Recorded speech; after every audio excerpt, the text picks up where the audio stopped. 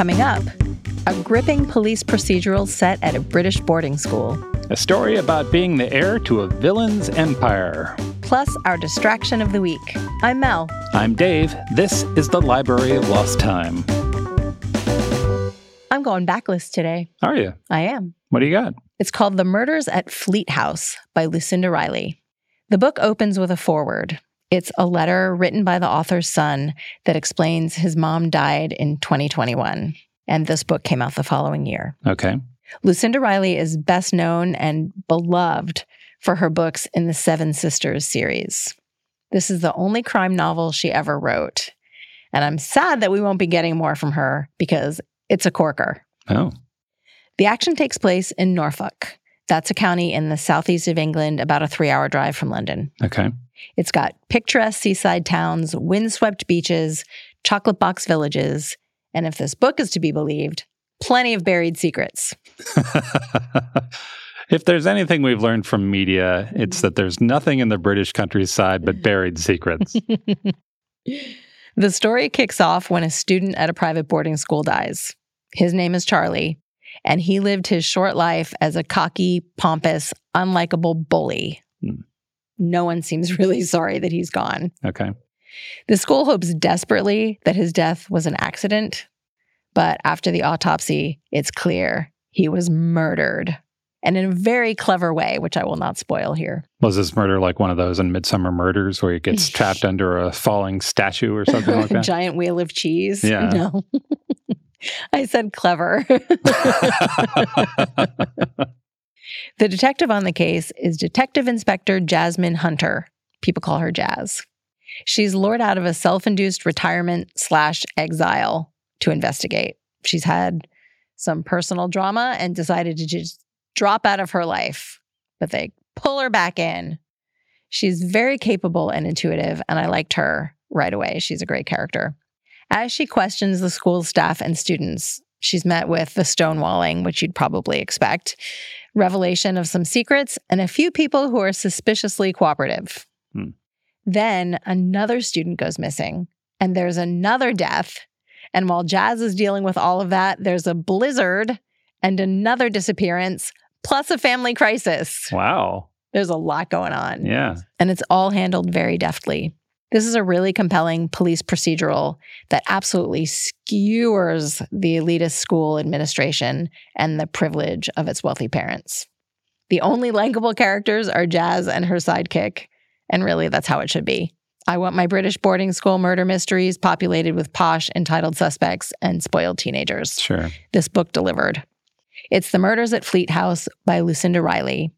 And if you wanted to pair it with another boarding school crime, I also love very deeply Well Schooled in Murder by Elizabeth George. That one is set at an equally stuffy school in Sussex. John Scalzi is a science fiction author. I've read a few of his books. The thing I like about his work is that it tends to be character first. He writes about regular people getting into the extraordinary circumstances that science fiction allows. So, for instance, in his first book, he took a 75-year-old retired advertising copywriter, put him into a scientifically modified body, the body of his youth and then some, and threw him into a far distant galactic conflict. Jeez. Yeah. And you discover, along with the old man, how the experience would be extraordinary and bizarre and sometimes funny. That book is called Old Man's War. It was nominated for a Hugo and became the first in a 6-book series. I read about half of that series and I really enjoyed them, and I don't know why I haven't read the second half. John Scalzi's latest is just out. It's called Starter Villain. And again, we start with a guy you might know. His name is Charlie. Charlie's a down-on-his-luck reporter who's now working as a substitute reporter in the Midwest. He wants to get a loan to buy his local bar. That seems unlikely. And then he finds out that his uncle has died.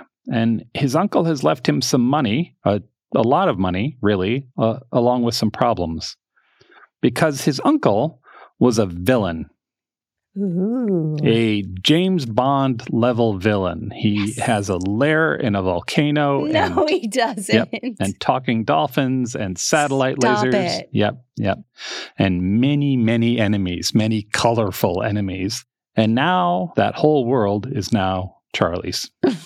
That's amazing. Yeah. So Charlie has now found himself in the middle of Evil Incorporated. This book could reasonably be called a romp. It's lighthearted and has some great dialogue and action bits and a few things to say about the hyper-wealthy.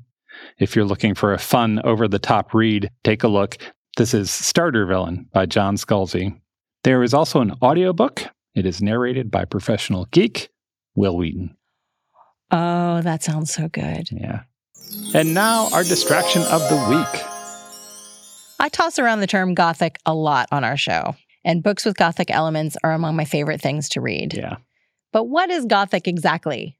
People have opinions. I have uninformed opinions about what Gothic is. Cool. We'll talk about them. Yeah. So today, in honor of Halloween being just a few days away, I thought we could delve into the shadowy corners of Gothic literature.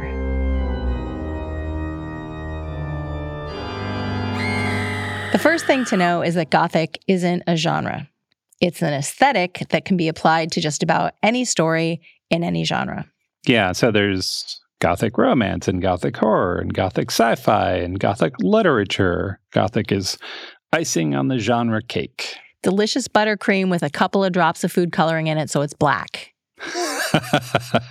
There's a fair amount of debate in the literary world and on YouTube and Bookstagram about the definitive elements that make something Gothic. Okay. So I'm going to share what I think. All right.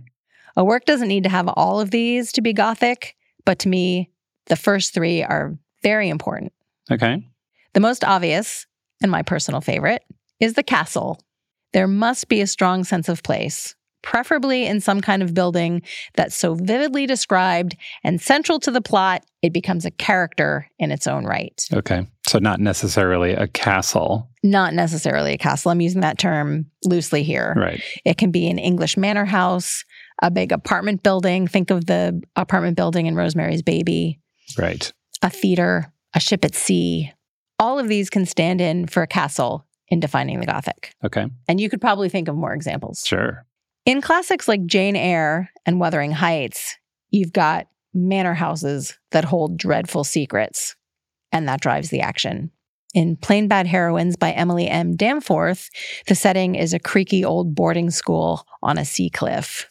And The Historian by Elizabeth Kostova is set in dusty archives and mountaintop abbeys across Europe.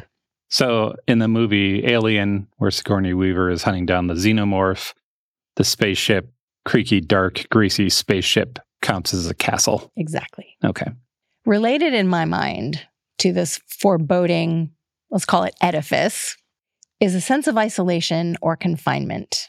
So a house party in the country is fun until everyone realizes they can't leave. Then it's terrifying. Right. Maybe you're prevented from leaving because a villain is holding you captive. Maybe there's a murder and the investigating detective requires everyone to stay put. Maybe there's an end-of-the-world natural event like a hurricane or a snowstorm. Maybe the action takes place on an island. Whatever the reason, the characters are cut off from the rest of the world. A great example of this in a modern Gothic novel is The Guest List by Lucy Foley, that's set at a wedding on an Irish island that nobody can get off of. There's also Bellwether Rhapsody by Kate Rakulia, that's set in a hotel that's isolated by a blizzard and may or may not be haunted by a ghost bride. Or you could be trapped in the spaceship with the alien far from the nearest station. I feel like you have a real attachment to this alien. I'm just going with it now. Yeah. So Gothic stories are not, by definition, horror stories, but there should be an element of the mysterious or supernatural. Omens, curses, prescient dreams, hauntings, all of these things should be part of the plot.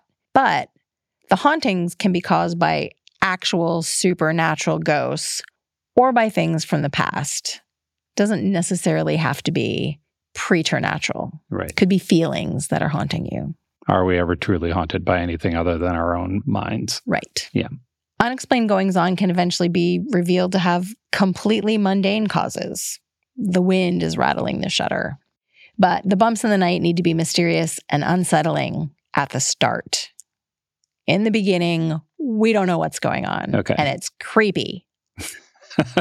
All right. So using those markers, Scooby-Doo is Gothic. 100%. The team is in a big empty setting. They can't get away. There's a limited cast, and something they don't understand is happening. Yes.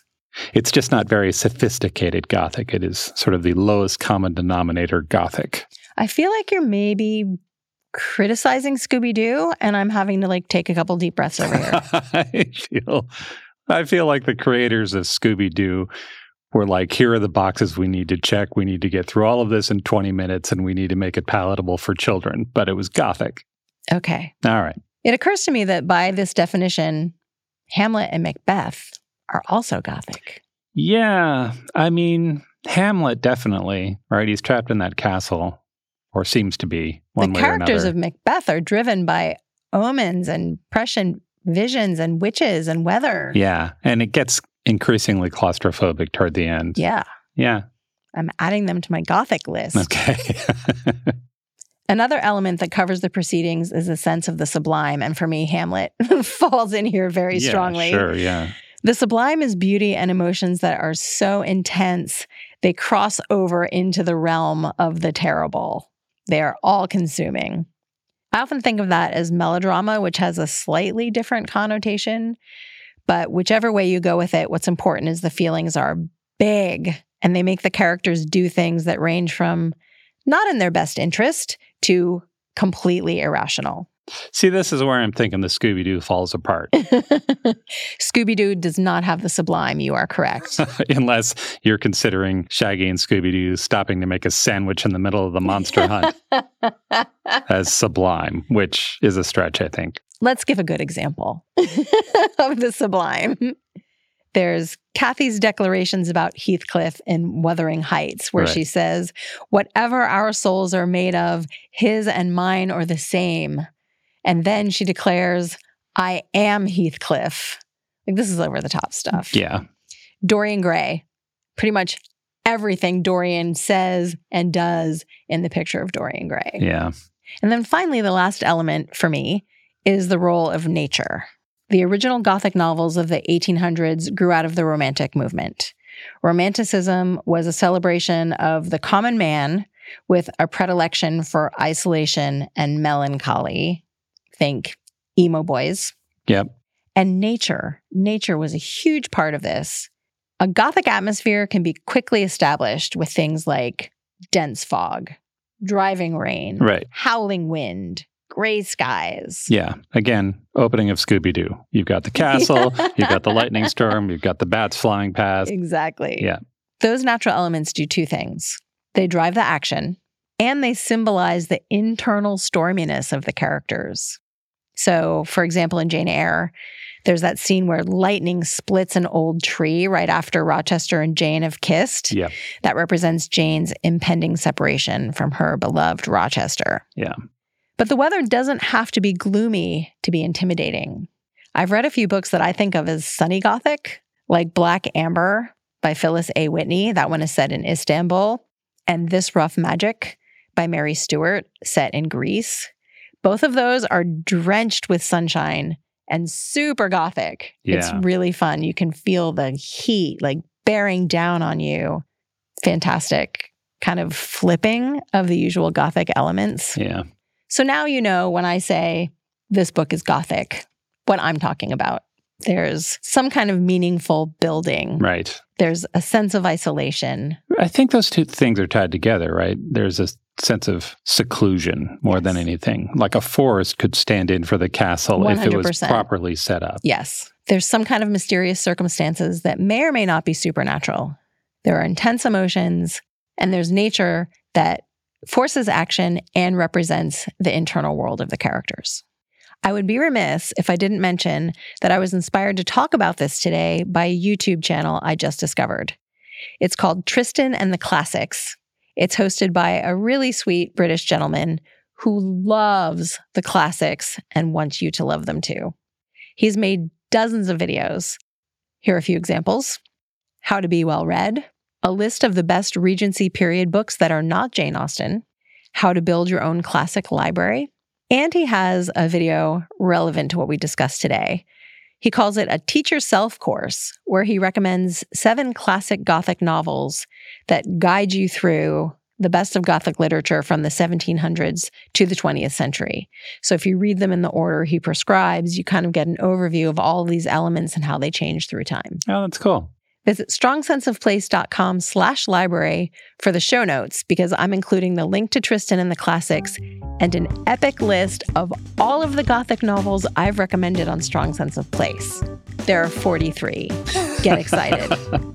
Plus, there'll be more info about the other books Dave and I recommended today.